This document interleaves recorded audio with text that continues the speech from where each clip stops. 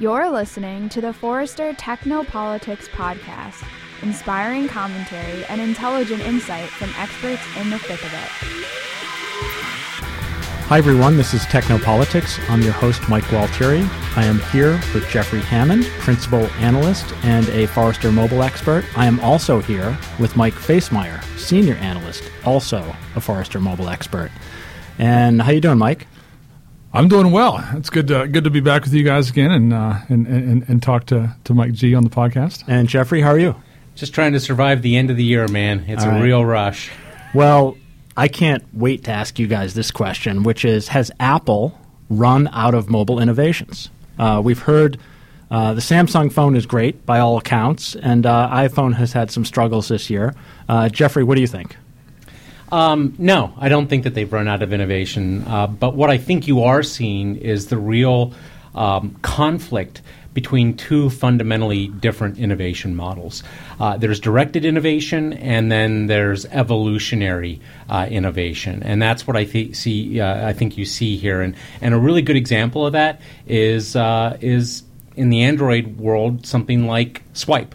Now, I know that you're a lover of Swipe, that you think it's a great experience. It changed in terms my of life. typing. You know, Google didn't come up with Swipe. You know, they've got their kind of standard keyboard type thing, but because it's a more open innovation model, because it can tolerate innovations coming from lots of different directions, something like Swipe can easily be incorporated onto the Samsung devices or onto Google's devices or anybody else that has an open enough phone.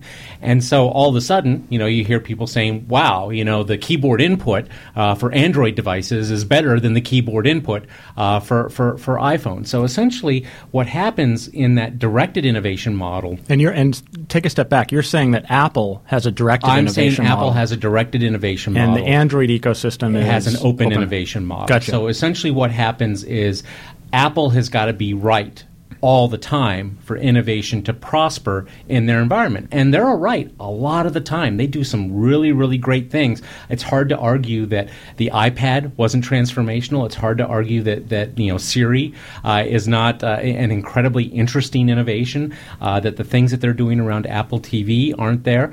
But they all come from Apple. They don't necessarily come from the larger community, so they can't afford to be wrong as often as Google can, because there are all these other folks in the ecosystem, in the Android ecosystem, that add to the collective amount of innovation going on in the platform. But we're starting to see some real cracks, aren't we, Mike Facemire? Well, it's interesting. As always, Jeffrey nails it. A couple of things. Let's look at mobile innovation and the mobile innovation cycle. So you know, we actually had mobile smartphones before the iPhone came out. It's just that nobody knows about them because the iPhone itself was so innovative. You know, we had Windows CE phones that unfortunately I was a developer on. You know, as a in my youth, and so. Unfortunately, yeah. Well, that's how you got your start in mobile. You know, got you here. Yeah, that was you know, talk about learning lessons the hard way. Try to develop on single-threaded mobile platforms with no processing power. But we'll leave that story for another podcast. But if you look at the mobile innovation cycle, Apple really kicked it off with the iPhone and really consumerized what could be possible with the smartphone, and that was the first level of innovation. Now, a lot of folks are starting to complain that the latest revs, the 4S, the 5, you know, these are just rehashes, you know, turning the crank on the money wheel, if you will. So I really believe the next level of innovation is going to come from areas like Jeffrey mentioned, which is the apps themselves and apps interacting with each other, apps interacting with the user that uses them through great analytics platforms. I really think that this is the next innovation cycle. So that tends to favor the Android type platform model or the Microsoft platform model that says, you know, folks can develop apps, use APIs, and do what they need to do outside of the closed Apple model. I'm curious if you think whether, you know, when we talk about those kind of more advanced applications, do you think that the multitasking model that Android surfaces may become an advantage there in the long term? So, for example, say you want to do some background processing. You want to analyze some data that you've gotten and maybe send it up to the cloud and do some advanced predictive analytics on it and then send something back down. Mm-hmm. It seems like you might have a whole lot more capability to make that sort of background process work in the Android environment, and it might be a little bit harder in the iOS environment. Yeah, you're 100% right. The Android they've got a system of services is what they call it. Background services that can run whenever you need, can run contextually. None of these activities need to have a user front end.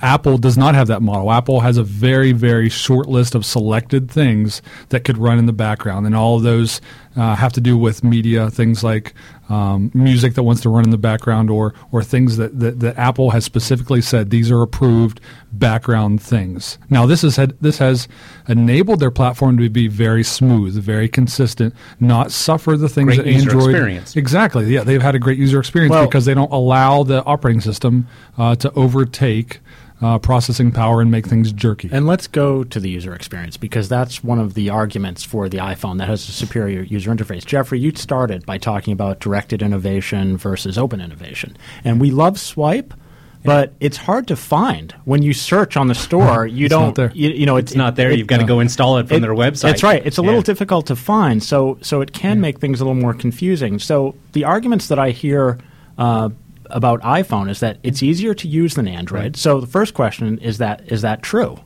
Right. I would, for the masses.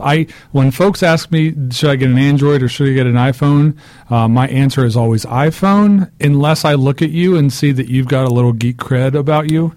So, my wife has an iPhone. Most of my family has an iPhone. So, Mike Facemire, you agree? You're saying you agree with people who say that the iPhone's easier than Android. I do. But let me push you on that a little bit, because a couple of apps that I use TripIt.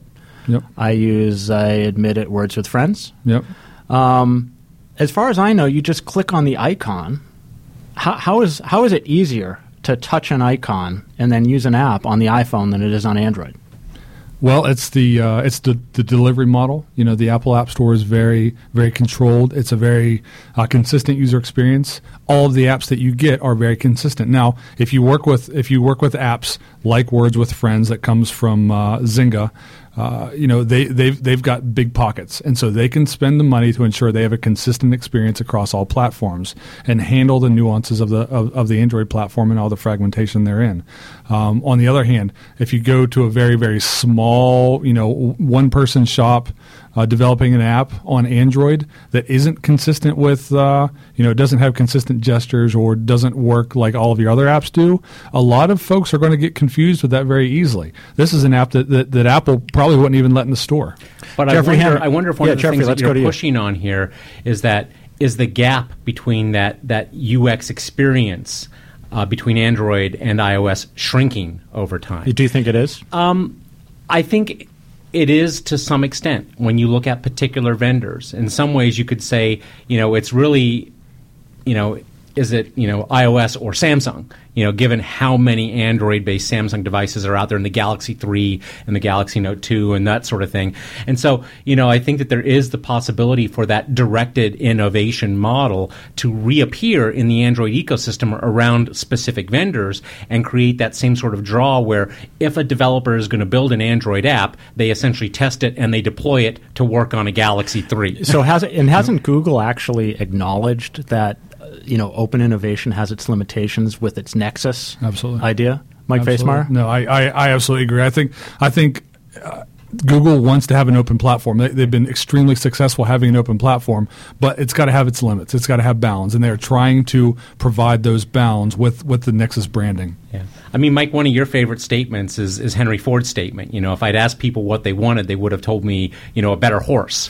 And, that's kind of the limitation of the open innovation model is you don't necessarily get that, well, I know what people think they want, but I know what they need, and I'm going to drive that vision through. And I think it's hard to argue that when it comes to that sort of innovation, Apple is right up there with the best in terms of redefining the market.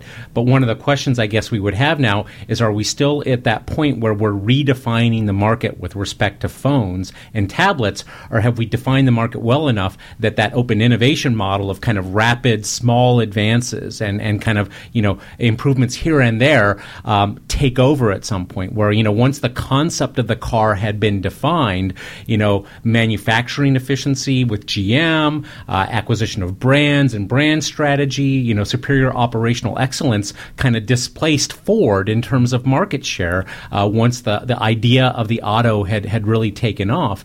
And, we may be seeing that same sort of history play out again in this particular market, which doesn't mean that Apple won't go and create some more of those groundbreaking innovations. It just may not necessarily be around the phone, the 4-inch form factor, or the 10-inch form factor. It may be something completely different, the wall, or the TV, or the car. I mean, imagine... Or Google Glass. Yeah, exactly. It won't be the TV. I'll just go out on a limb and say it won't be the TV. Is that a 2013 prediction? Yeah, that's a market. That's a challenge that just can't be won. I got to tell you a TV story. I ask people, I say, "Oh, do you watch TV?" And they're like, "No, I don't watch TV," but they know all the shows, and then you realize they watch it on their PC. I'm like, well, that's watching TV. Tablet exactly. So let's finish this up by asking a little bit of a prediction. We know actually, before you do that, one last thing about Apple and innovation. Yeah. If you listen to their announce for their most recent announce with iOS 6 and the new iPod touches and their latest turn of the crank, I think they mentioned that this has been the best year for innovation 4 times during that 2-hour pitch. And I always get wary when I'm told by somebody that they are innovating. Well, it's an old market saying that you always market your weakness. So I agree, and so that's one tip off to me that I agree with Jeffrey. They've been the kings of innovation. They've really pushed the edge. I'm a big fan of what they put out. We've got my kids learn more from their iPad than they do anything else, but especially than their dad. But that I just think that the mobile hardware market, the innovation is really drying up, and that future innovation in mobile is really going to come from app interaction, app analytics, and things like that. Jeffrey Hammond, let me ask you a momentum question to close this out. We know that Android devices now make up more than 50% of the share of smartphones, and Apple is in the 30% range. Mm-hmm. Is that gap going to continue? Is Android just going to keep going, or are we going to see this stabilize? I would actually not be surprised to see a significant gain by Apple this quarter based on the sales of iOS devices. So I think what you're going to start to see is some stabilization in that market with a few point swings in either direction, depending on what the product cycles look like in each of these ecosystems. It's hard to predict anything in the mobile market in the long term, because the reality is every vendor gets a new chance every 2 years, because that's about how often people upgrade their devices. So the best I can tell you is I would expect to see a few share point gains on iOS this year, and next year is going to be another battle royale as all the vendors in the market struggle for share. I think you're going to see aggressive moves to get units in market by Microsoft, and that's going to continue. And then you've got BB10 launching, and basically they're in a position where they've got to bet the company BlackBerry on 10. Success of those devices. Yep. So. Mike Facemire, what do you think about this? I think, I said before that Jeffrey nails it. He definitely did not on this one. The gap will get wider. This is a worldwide market we're talking about, and so if we focus on North America, Europe, and Australia, absolutely iPhone rules the roost. But it's a big world out there, and a lot of these markets are growing. A lot of these markets really need the devices that are cost friendly, and so to that extent, Android will show up in more of these hands than iOS devices will. Sounds like you're playing the China card on me there. I'm China, Africa, BRIC, all the above, absolutely. Mike Facemire, thank you. Jeffrey Hammond, thank you. Thanks a lot.